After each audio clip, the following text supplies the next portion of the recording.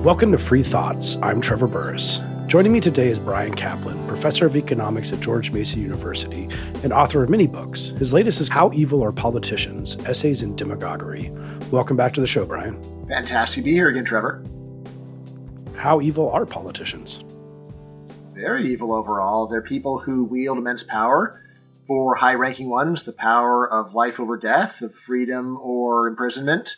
And most of them put minimal effort into wondering, am I using this power justly? They focus, well, can I get away with it? What's the law? But is the law right or wrong? That's the kind of thing that very few successful politicians actually bother with, obviously. I mean, but you're willing to use the word evil here. It would seem misguided or ignorant, or maybe they haven't read enough of your books, but I mean, people who haven't read enough of your books are not necessarily evil. I completely agree. So what I say here is it's not a matter of even disagreeing with their political views where I could see, look, these are complicated issues. Rather, what I would say is that politicians violate a much simpler common sense principle, which I like to call the Spider-Man principle. With great power comes great responsibility. It's not a matter of you have to agree with me on even a wide range of issues. It's just the question of, do they approach the taking of human life or the putting people in prison with great moral trepidation, as one absolutely and obviously should? It's like, well, gee, I'm going to go and put this guy in jail for selling marijuana. Is that the kind of thing that you should go to jail for? Not the sort of question that politicians have really any tendency to wonder about. They could say, well, hardly anybody else does. So yes, but most people don't actually have the power to do it. It's one thing to say, well, he doesn't think about when it would be all right to go and kill an innocent person or put someone in jail for a peaceful act when he doesn't have any power to do those things. Then you say, well, what's the big deal? He doesn't have any power, so he doesn't think about it. But once you do have that power, then I say, obviously, it's incumbent upon you to wonder about whether that is the right thing to do. And we really see that almost no politician worries about this for the obvious reason that that is not the side that bread is buttered on. A politician who sits around saying, gee, would it really be right to go and do that to another human being, is wasting time what they could be using to amass their power.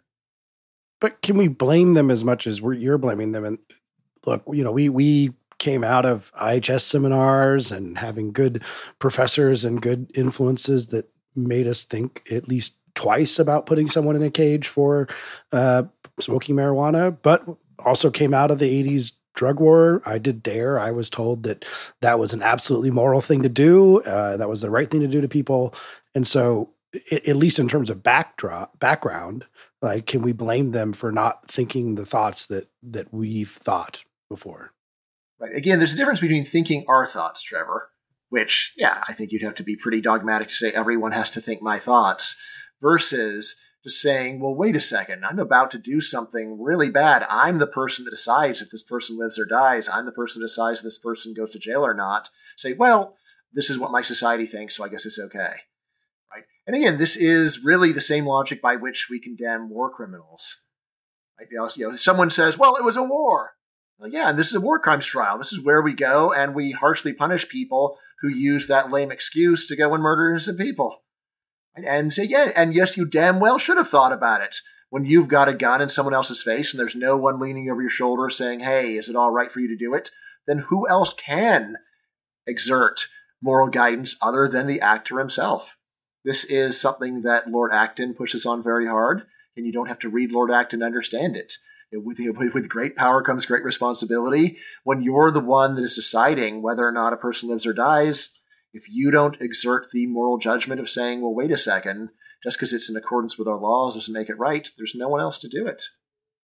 Well, let's take a step back for listeners who aren't familiar with the basics of public choice theory, and also your personal opinions about the behavior of politicians. But how should we understand the behavior of politicians in general? I mean, I feel like saying they're evil is a little facile, to say the least. And they don't think they're evil. Maybe some of them do, but they don't think they're evil. So we can't just use the evil framework to try and understand politicians' behavior. We have to use something else. Oh, who does think they're evil? Do Nazis think they're evil? Do Stalinists think they're evil? There is a point where it's like, well, gee, we can't call anyone evil unless they agree. That sounds like a really low bar, or rather a really high bar. It's like, well, then no one's ever evil, no matter what they do. So I say that is a great mistake. Now, in terms of what public choice theory says motivates politicians, well, the main thing to remember is this is a very intense competition when we're talking about the good jobs in politics. And there might not be really intense competition to be the assistant secretary dog catcher, and then maybe you just land in that job because nobody else wants it. But for jobs where you are the head of state, a major minister, senator, congressman, these are jobs where there is an intense competition to get them. The way that you get them, of course, is by getting public support. You need to be popular. And so the usual public choice story is that politicians, in order to get these jobs, have to win this intense competition. I'd say that, just to back up even further, so public choice is, of course, the jargon that we use for using economics to study politics. It has a bunch of other names, sometimes just economics of politics. That's a pretty good one. Even appears in Star Wars Episode 2. If you're paying attention, the economics of politics. Anakin says it to Obi-Wan.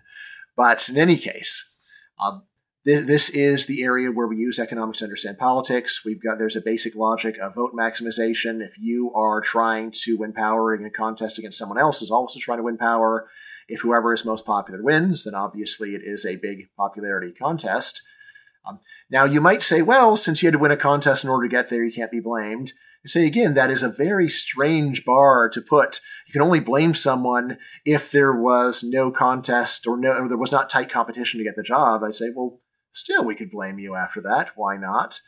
And then furthermore, once you have the power, this is where you don't even have that excuse. It's like, well, gee, if I don't go and do all these terrible things that are popular, I'm probably not going to get reelected. Say, well, how about you just do the right thing for one term and then lose office?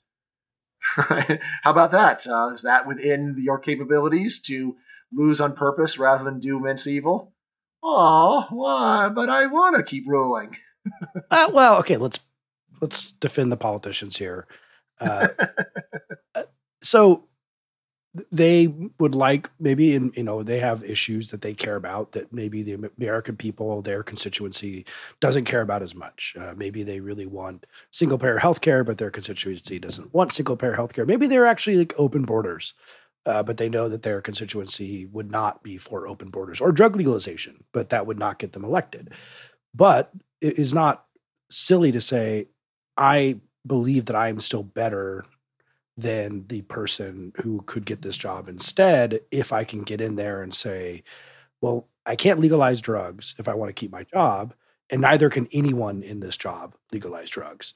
But I can work to roll back sentencing. I can work to make sure that the drug war is not as harsh, and that's better than just going in there, voting to legalize drugs, and then losing your job and then having someone worse come in, so that they defend it as the lesser of two evils or other people who would be in that job. That's not morally incoherent, I would say. It's better to do a little bit of good thing than like none of a good thing. Yeah, that is a very reasonable argument, Trevor. Of course, it's also something you'd expect someone who would say, if they are a power-hungry person that actually in no way minds doing evil things or in fact wants to, and they meet you and they want to get you off their back. So you really ought to be to hear such things with great skepticism. I have actually talked to people that have talked to major leaders, presidents. I think I've actually sometimes got people independently saying they were told opposite things privately.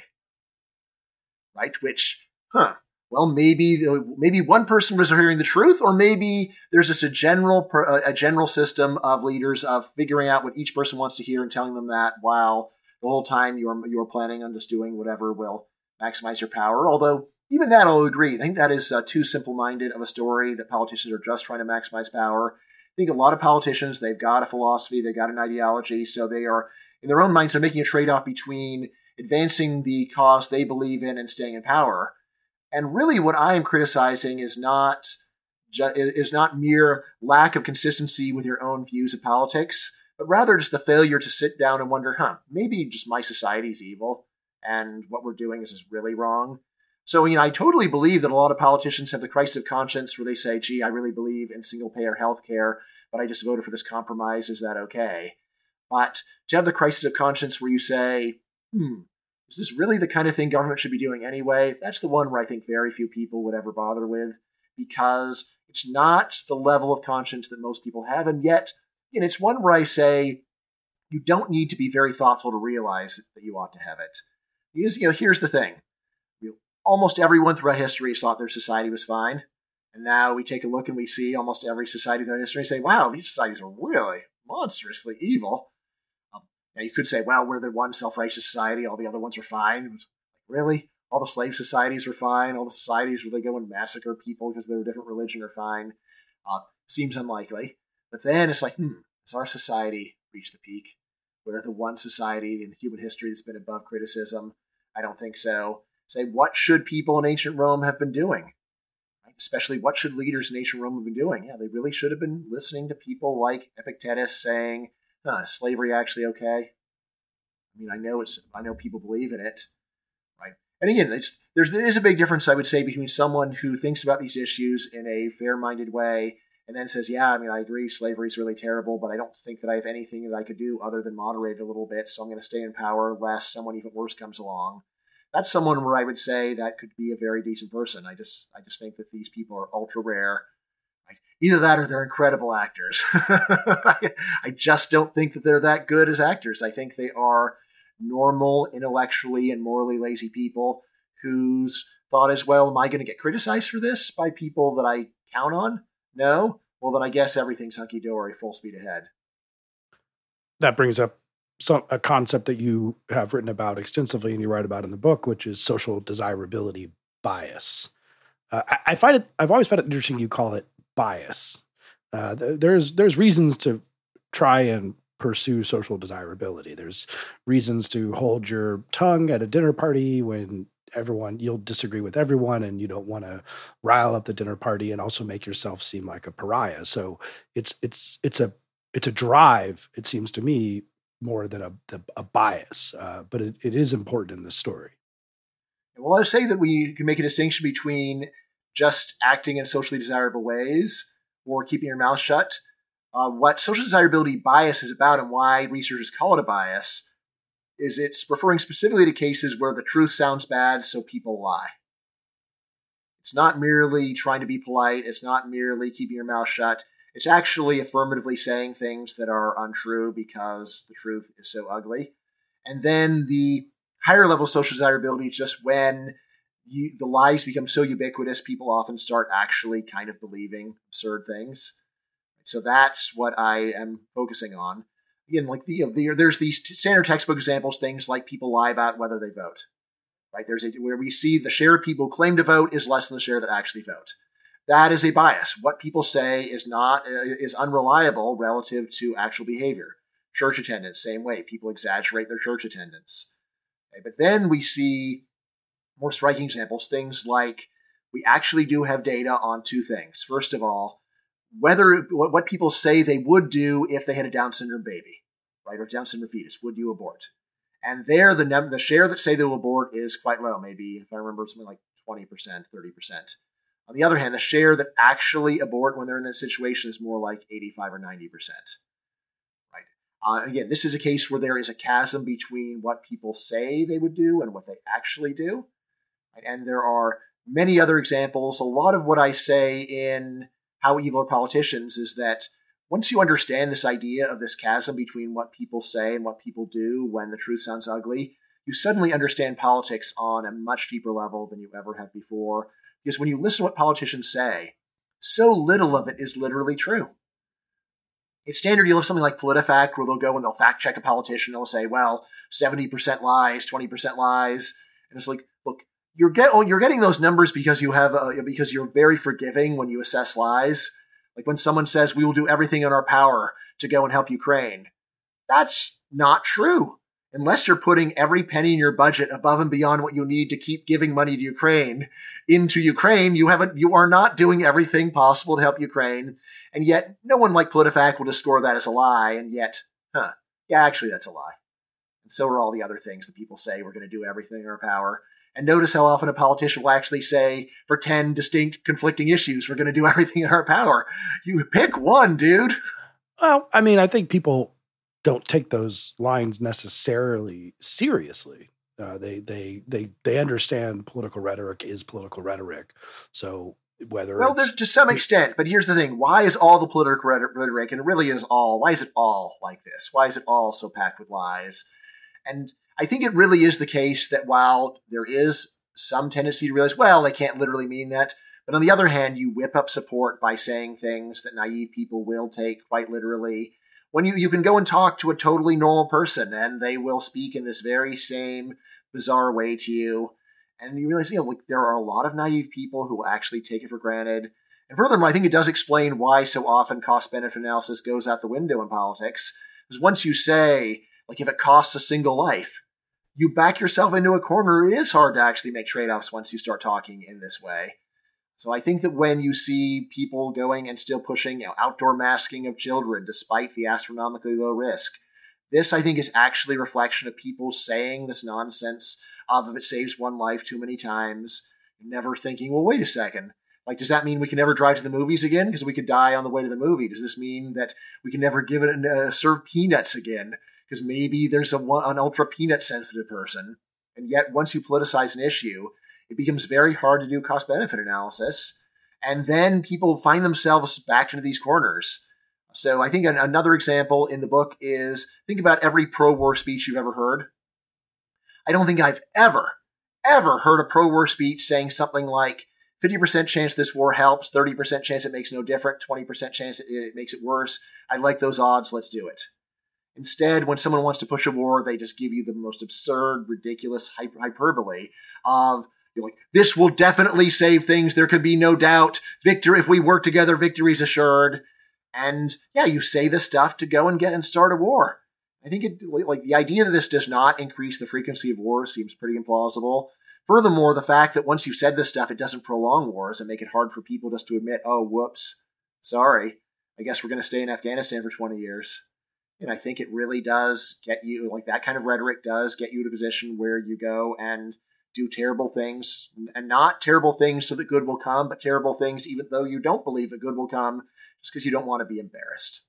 I feel I have to ask, this is going to be a little bit of a throwback to some of your early work, but some of our listeners might be thinking the problem is voters. I mean, you're talking about placating voters, and yes, absolutely, no sane person would deny that politicians do that. And we have uninformed people in this country, and they like to vote for things that they don't understand. Yeah, and irrational. They're irrational. They're rationally irrational. They're rationally ignorant. There are a bunch of things that you've written about, especially in the myth of the rational voter. So that's the reality that a politician has to accept and talk to them on their terms. So why wouldn't we try to fix voters first? And then if we fix voters, we might get better politicians.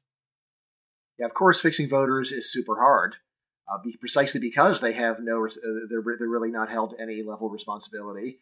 In terms of how can you blame a politician when the only way he has to win is to go and say a bunch of demagogic lies? This is where I come back to what happens to them if they break their promises to voters. Realistically, the only thing that happens is they don't get reelected.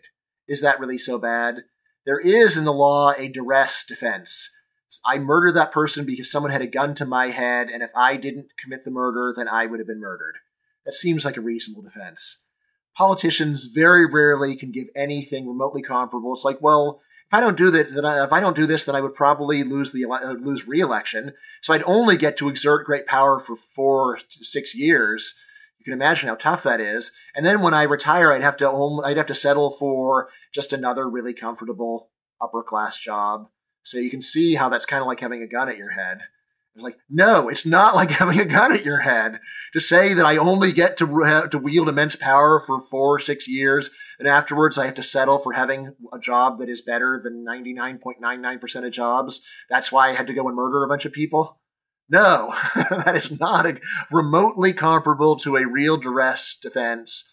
And the right thing to say to someone like that is, look, the only ethical thing you have to do is use the power justly for the time that you have it, and then accept that people will be mad at you and give up power.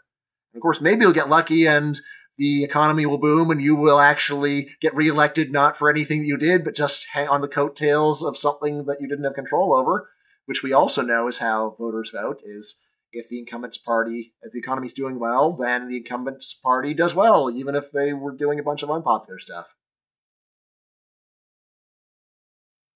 The difficulty here, I mean, the book is very interesting to take a kind of like overview of the book, the essays in demagoguery and different ways that politicians hide the truth. One of my favorite essays in the book, which gets to some of these issues, is about phasing in the minimum wage, which is a very interesting phenomenon. I'd never thought about it this way before. That the phasing in the minimum wage is some sort of concession to a political reality in a way. All right. So when you raise the minimum wage, it is totally abnormal to say effective immediately, the minimum wage goes up. Instead, the way that it works is it says starting on a certain date, some months or even years in the future, the minimum wage goes up to this amount. And then often it'll be, and then a year or two after that, it goes up to another amount. And then there's the question, well, why didn't you just say it goes up immediately? And this is one where you say, well, there's all these jerks that wouldn't allow it. You had the votes, so why not? And to me, it suggests strongly that even people who dismiss the idea the minimum wage has disemployment effects actually believe in them themselves. And they are thinking, yeah, if we go and we raise the minimum wage immediately, there will be these disemployment effects, and then people will get mad at us. All right. Now, at this point, you might say, all right, well, they're trying to go and prevent the harm from happening. It's like, well, look, once you admit that there are these disemployment effects that would happen if you raise it immediately, shouldn't you also believe that they will happen over the longer run? In fact, if you know even some very basic economics, it's really the other way around. Standard economics says that responses are stronger over a longer time frame. That's why, for example, when the price of gas goes up, this doesn't immediately change the gas mileage of the American car fleet, right? And because we've already bought the cars, we got a bunch of what were they called in the old days? Gas guzzlers. Gas guzzlers. Yes, it's been so long since I heard that phrase. But I grew up on it. Now, once again, the gas guzzler is much on people's minds due to the very high price. Rather, when the price of gas goes up over the longer run, the car fleet changes, people switch over to lower gas mileage or higher gas mileage cars, electric cars. And so there is a stronger response to a price change over the long run, which is the way that economics usually works. Therefore, if you say that the minimum wage is going to cause disemployment if you raise the minimum wage a lot suddenly, you should believe there will be at least that much disemployment that will be caused over the long run. In fact, you should believe there will be more disemployment caused over the long run. So then why would someone be motivated to want to phase it in rather than do it immediately? It can't really be because they want to reduce the disemployment effect. Rather, it's because they want to fuzz the disemployment effect. They want to blur it. It's the idea, well, if we go and we raise the minimum wage a lot right away and then this causes a lot of jobs, people will blame us. But if we raise it over the course of years, then we'll always have plausible deniability. No, there's never going to be a smoking gun. And then we can continue to go and libel and slander opponents of the minimum wage as being liars and making stuff up, which is what I think is really going on. That's why I call it a demagogic theory of the minimum wage. This is one where, on the one hand, you want to go and pretend like anyone who opposes the minimum wage just hates the poor. Same time, the people that are pushing for the laws themselves believe this very same theory secretly in their hearts. Otherwise, why would they design the laws these ways? And demagoguery, which is a word you use a lot in the book and it's in the subtitle, is it demagoguery to take this political phasing in position just to make let's stipulate that they believe that the minimum wage will help people overall, people who really advocate for the minimum wage, as you know, and there are serious economists who do think that the benefits offset the costs. So again, phasing it in is a way of making sure that we see this happen gradually, and even understanding that and doing it for the politically possible for something you think is a good thing. Now, as you said, to not be evil, you don't have to agree with us on minimum wage, right? You don't have to totally agree with our substantive policy positions. So is it really demagoguery as opposed to like political strategy? I say that it is political demagoguery because normally this goes part and parcel with acting like anyone who opposes raising the minimum wage is demonic, and calling us liars and saying we're just making this up or that we're just ideologues. So this is not really a case of where someone has calmly and reasonably figured out that it's totally worth it, and then, well, I've got to do some evil that good might come. This is more of a case where they just want to avoid having any kind of actual reasonable discussion about the facts in order to look good themselves and gain power. So yeah, so while I will confess, though I wrote this book, I do not have telepathy. I don't actually get inside the heads of others. I can only infer what's going on from their actions. But when I go and look at politicians that are pushing for minimum wage, I don't see that more than a tiny handful of them have ever done any kind of independent review of labor demand elasticity and said, well, it turns out that it's actually quite low in absolute value, and so this is safe. The most that I think you can ever get a politician of this sort to do is to say, well, what do people on our side say? And then they go and they get some favorable numbers and then say, okay, great, let's go and use those numbers. That is not an intellectually honest thing to do. It is evil. It is just what an evil person would do. Say, hey, well, I know I want to do this, and this is going to make me popular. And now, can I find some hired guns that have my back, and then repeat what they say? Right? What an intellectually honest person would do is precisely say, well, yeah, of course that's what my people say. What do people on the other side say? At this point, you might say, well, Brian, do you do that? Like, yeah, I do, actually. I do read people on the other side. I do try to find out what their arguments are. I mean, honestly, my favorite thing is just to find out what are the numerical estimates of the most boring wonk. Person who doesn't seem to care about politics at all. Just a person who's just like Ben Stein out of Ferris Bueller's Day Off saying, and so our best estimate of labor demand elasticity is negative 0.4 with a standard deviation. That's the person I trust the most, honestly. I really will say that when I want to go and get answers to an empirical question, it's true. I don't immediately go to the other side. I certainly don't go to my own side where I'll say, well, yeah, with people on my side, of course, they're probably going to go and have a bunch of optimistic things. I try to find out what do the most boring neutral people say about it first. Now, again, also I want to read the other stuff too, but to realize like almost no politician's going to go and read that guy saying labor demand elasticity is negative 0.4 and then say, well, given that, is this actually a good idea to go and raise the minimum wage or to have a minimum wage? In this context, then, I guess you would say that ultimately there's not a huge, and you do say in the book, difference between Republicans and Democrats in this regard. And yeah, I mean, it's almost all rhetoric. They're all power hungry. They're all liars. Obviously. Like really the best that you could get out of it would be something like, well, I've really thought about these issues in a reasonable way, and it turns out that one group of intellectually dishonest people is actually pushing for better policies than another group of intellectually dishonest people. It doesn't really make them better people, probably. I mean, like the only case that I think that you might make for one side over the other is, say, look, one side is fighting to defend a system that we know from experience works, and the other one is pushing to change the system in a way that we know does not work. So maybe you could try that. Although even there, you might say, well, all right, but there's like every existing system has so many bad things, and just to try to preserve it as it is, that is pretty bad too. And as you point out, the interesting thing, which I've thought this many, many times, I think anyone, especially with our ideology, where the difference does seem to be rhetoric, because if you look at how people talk about the other side, when they say, hey, the Republicans want to mildly reform welfare, but the accusation from the Democrats is that they want to destroy welfare entirely. The Democrats want to increase environmental regulation, but the Republicans are going to say, oh, they want to turn us into a green socialist state.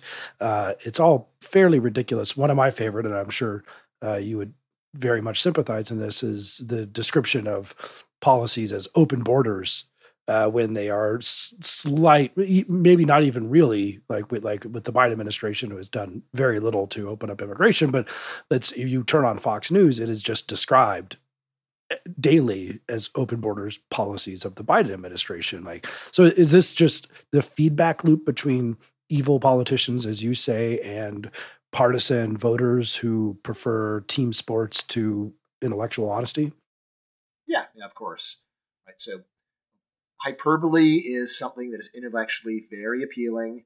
And one of my slogans is, hyperbole is the worst thing in the universe, which obviously it's not the worst thing in the universe. It's a joke. But yes, you can.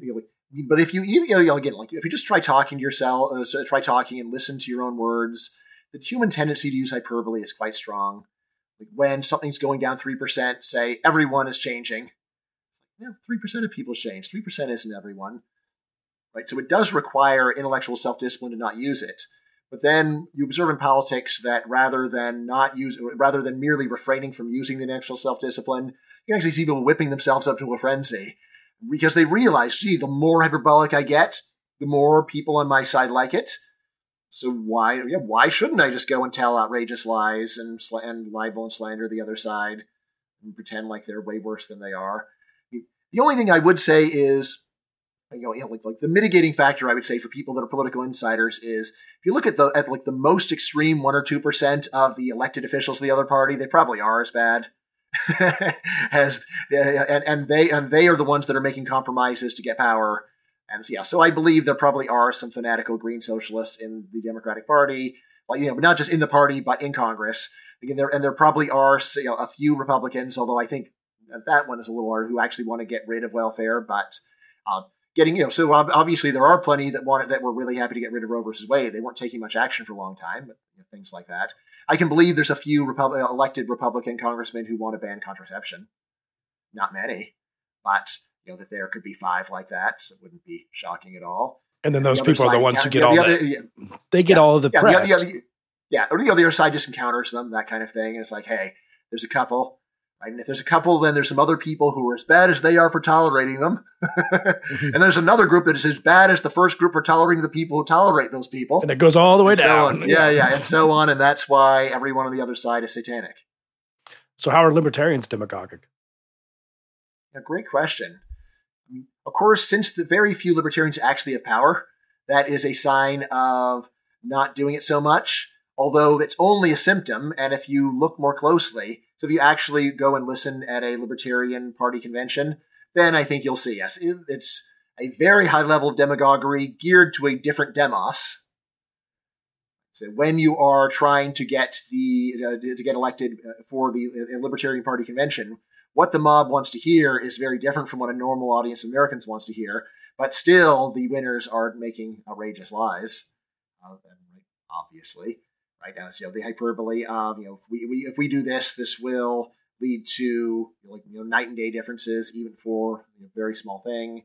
Let's see. So you remember the term? I think this was like maybe it was the 1980 Libertarian Party convention. I think they actually had an auction for different bureaus that you basically would bid to buy the bureau you wanted to abolish. Right. So I just bought the EPA for $50. So, and that shows that I want to abolish that one. Right? Well, yeah, you get that. Even if you do elect a libertarian president, you're not going to be able to abolish these things. Yeah, and you and I have both been in situations as IHS students and members of these libertarian meetings of various sorts where you can see the kind of flexing of libertarian muscles against each other. So the famous story of Mises, Friedman, and Hayek talking at the first Pellerin Society's meeting, it's like, oh, you believe in roads, you're a bunch of socialists, like that kind of thing. And it's an interesting it's a display of, I always say there's no feasible upper limit to human superiority complexes. So as if libertarians are the vegetarians and the anarchists are the vegans and the mutualists are the going raw, and they all crap on people to the other side, right? So the vegans crap on the vegetarians crap on the pescatarians, for not being morally pure. So that is a pretty good situation for a type of demagoguery, at least within these demoses. Yes. Now, of course, once you understand the literal meaning of social desirability bias, just having a more extreme moral position would not qualify. What would qualify would be actually saying things that are untrue because they sound good. So, the better analogy would be something like, look, going vegan isn't even a sacrifice because vegan food tastes better than non-vegan food. It's like, it's not to most people. And then and actually, I think I saw you sneaking some meat the other day too. Why did you do that? Did we really think that that vegan food tastes better? Come on, you don't really think that. Of course, it doesn't taste as good. And again, same thing with if we go and have one more regulation, this will crash the whole system. Actually, I remember when I was in the green room at Fox News. Anytime you're in a green room, it's a surreal experience because they have the show you're going to be on, and then you watch the show, and then the person from TV walks back into the room a few minutes later, and it's like, wait a second, a person from fantasy world just crossed over into real world. That can't be. But watching Fox News there, I remember this is during the 2020 election. I can't remember who it was, but one of the main anchors says, look, the Democrats are elected, the U.S. economy will collapse, not in a matter of years or months, but weeks. All right, well, want to put a bet on that? Yeah, I don't think so. It's changing gears a bit, but still in the same topic. Why are you a pacifist, and how is that connected to your theory of demagoguery? So just to start, pacifism is a word with multiple meanings. There's one meaning that I disavow, and that is saying you should never use violence in any circumstance. And then there is another meaning, though, of having a strong presumption against war. And that is the one that I do have. Right. Now, why am I a pacifist? Because of the following argument. Right? And I really will say, this is the argument where when I thought about it, I said, this is an argument that is intellectually solid. And this is one where I'm not merely just stating my opinion or rationalizing my opinion. It's one where I say, look, this is an argument with steps. If you disagree, you've got to disagree with the step and tell me what the step is and what's wrong with it. The steps of the argument for pacifism. Premise number one, modern warfare always involves murder or manslaughter of innocent people. There's no such thing as defensive war in modern war because the weapons are just too indiscriminate. Right? If you really look hard, you might find a handful of examples, but it's not going to be anything notable. You can say, look, there's unprovoked aggression of North Korea into South Korea.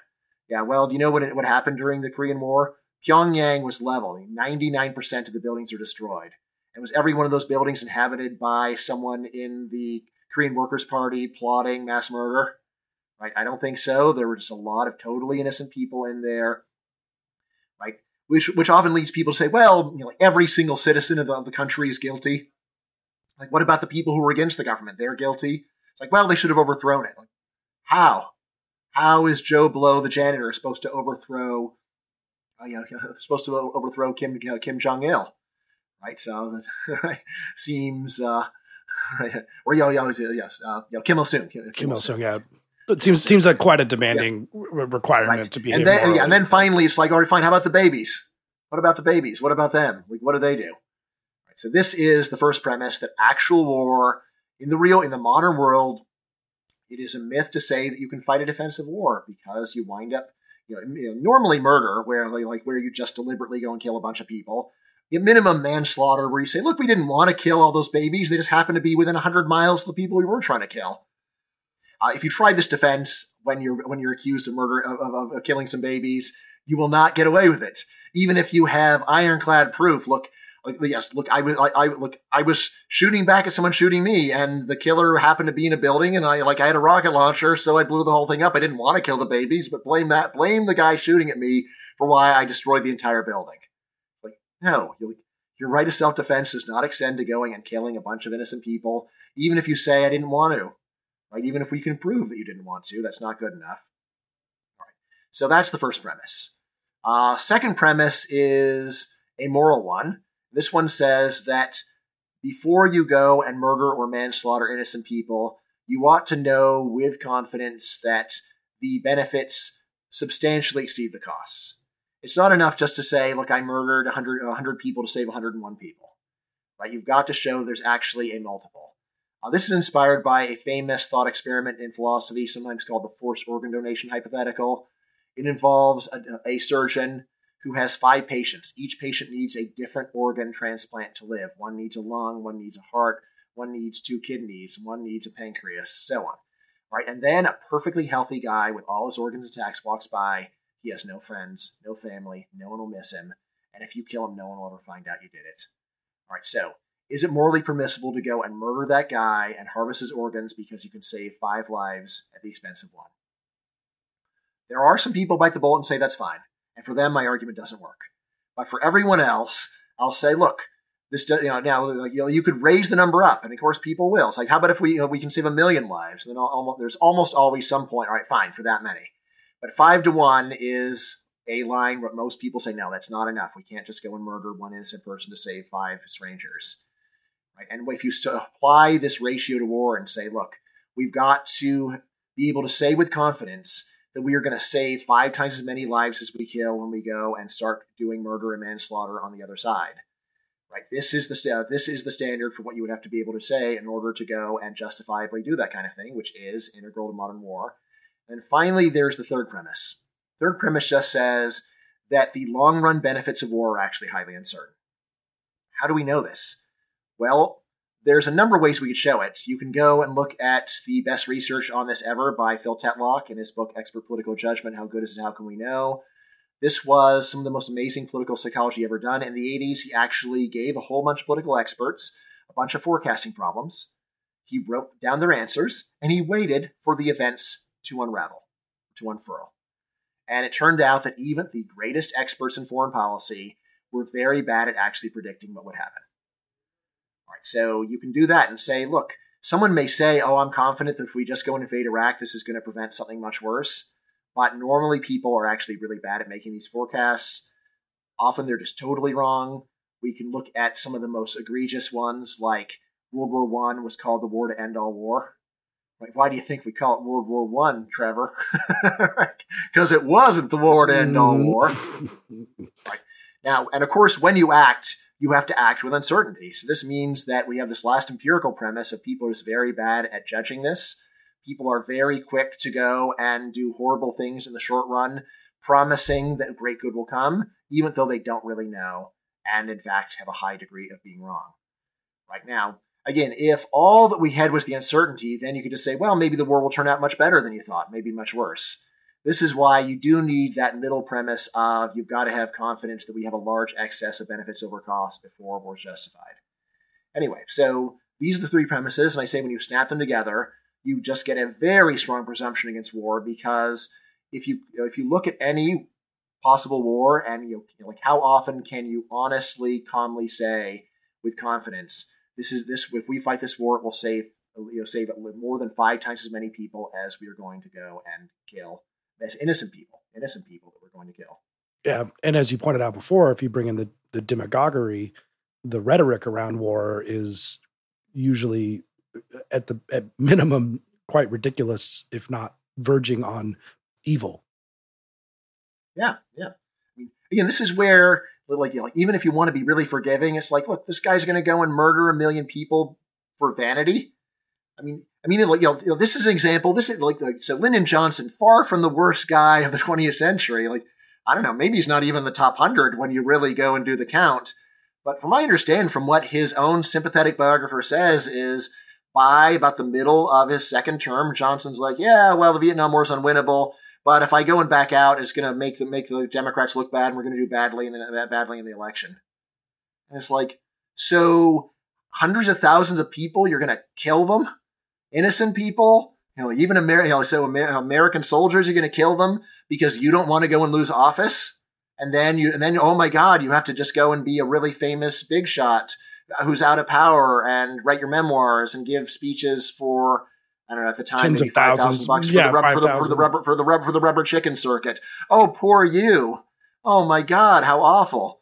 So yeah, and again, that's a politician who's not even that bad in the broad scheme of things. Someone who will go and murder very large numbers of people for a war he doesn't even think is going to work out. It's just like, well, it'd be embarrassing at this point. We sort of have to let things play out and wait for our hand to be forced. Otherwise, they'll call us chicken. Jesus Christ, man. Like, that's the way you think? You're a monster. And a monster. And he says, well, there's worse than me. I know, Lyndon. I know there's worse than you. So are we just too cynical then? I mean, it seems at the end of this conversation and finishing your book, you'd sort of say, kind of throw up your hands and say, well, what can you do? What can you expect of politicians? What can you expect of voters? Not much. And not nearly cynical enough, Trevor. Not nearly cynical enough. We can go further. So, I mean, is there a cure? Is there a thing we can do to try and fight against these forces? Well, step 1 is to be the change you want to see in the world. So just to realize, if I ever get power, I'm going to act with conscience. Right? So that's, it's a small thing, but anyone listening, right? Anyone here who has power, look, power is not an excuse to do horrible things. It doesn't mean, well, like the voters gave me this power. Yeah, well, I mean, not to put too fine a point on it, but you know who else was given power by voters? Adolf Hitler. Right? He really was.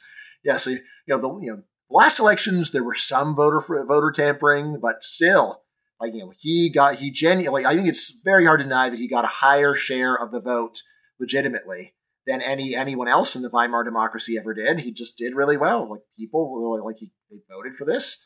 I'm that's not good enough. Not by a long shot. You've got to be, or you have to monitor yourself. You have to be, it's precisely when no one else is monitoring you, when no one else is there to stop you, that you have to be your own self-monitor, because otherwise you will become a villain.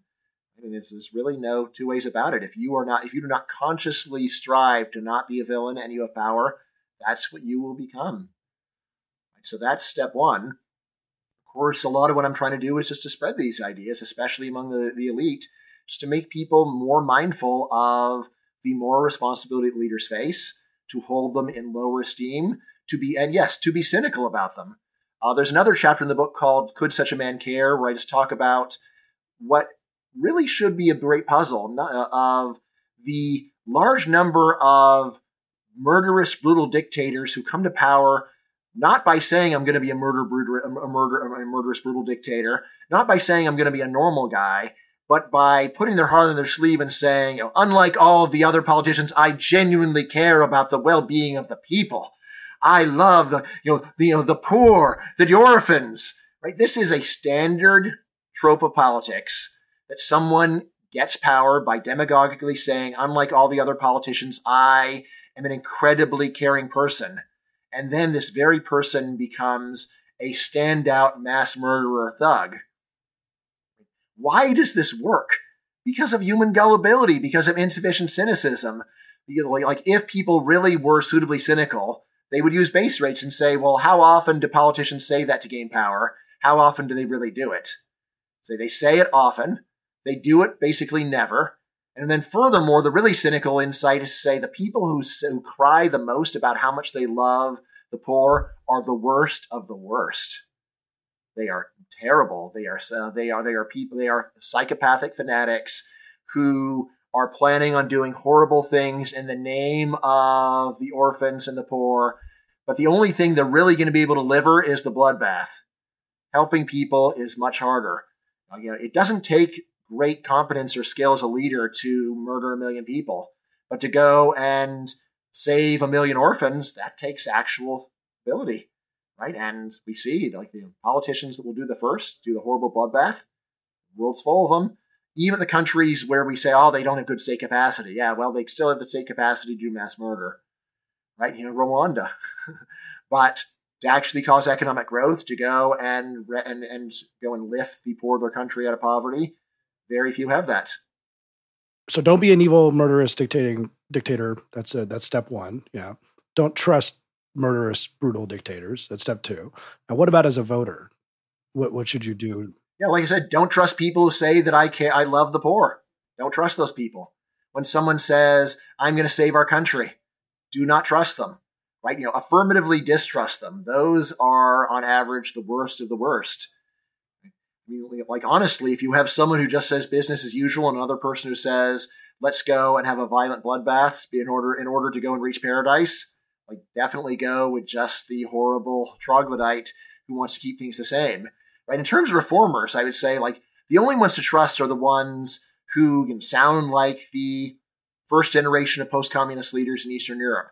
People who do not say we want to go and massacre a bunch of people. People just say, look, we want to have freedom. We want to have peace with our neighbors. We want to go and reduce the power of government. Right? These are people where you can't trust them to do it, but at least what they're saying is, what they're saying is the kind of thing that you wouldn't say if you were just a power-hungry monster. Right? So, yeah, those are the kinds of people to look at. I have a piece that I wrote more recently on Venezuelan roulette. Where I just said, look. Most countries where that you get in Latin America, where you get a far left leader, don't become Venezuela. Something like 15% do, and that is a sufficient reason to never vote for such people ever, regardless. All right, and I have a piece I'm going to come up with called Iranian roulette. Same one.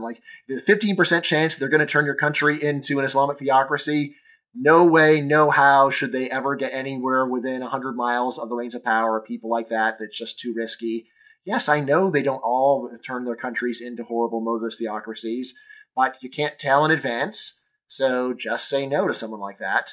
The people that trust are ones who don't go and promise the world, people who say, let's have tolerance, let's try to go and increase the prosperity of their country, and who do not go and scapegoat the usual targets of foreigners or the rich or minority religions, right? These are the people where it's like, all right, well, maybe something good will happen anyway, right? And otherwise, yes, having a high level of distrust is not just the cynical thing, it is also the virtuous thing to do.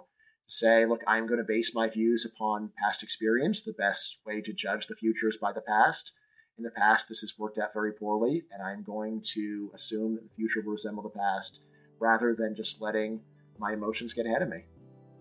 And Trevor, if your readers are wondering where can they get the book, so the book is an Amazon exclusive. You can get the paperback for just $12, which due to rampant inflation is quickly eroding in real price. You can also get the ebook for just $9.99. And the title of the book is How Evil Are Politicians? Essays on Demagoguery. The author is me, Brian Kaplan. And this is, by the way, part of a whole series of books of my best essays from the last 17 years. So this book is the second in the series. There's another one coming out next month. And in the near term of about 2 years, all 8 should be out. So collect them all.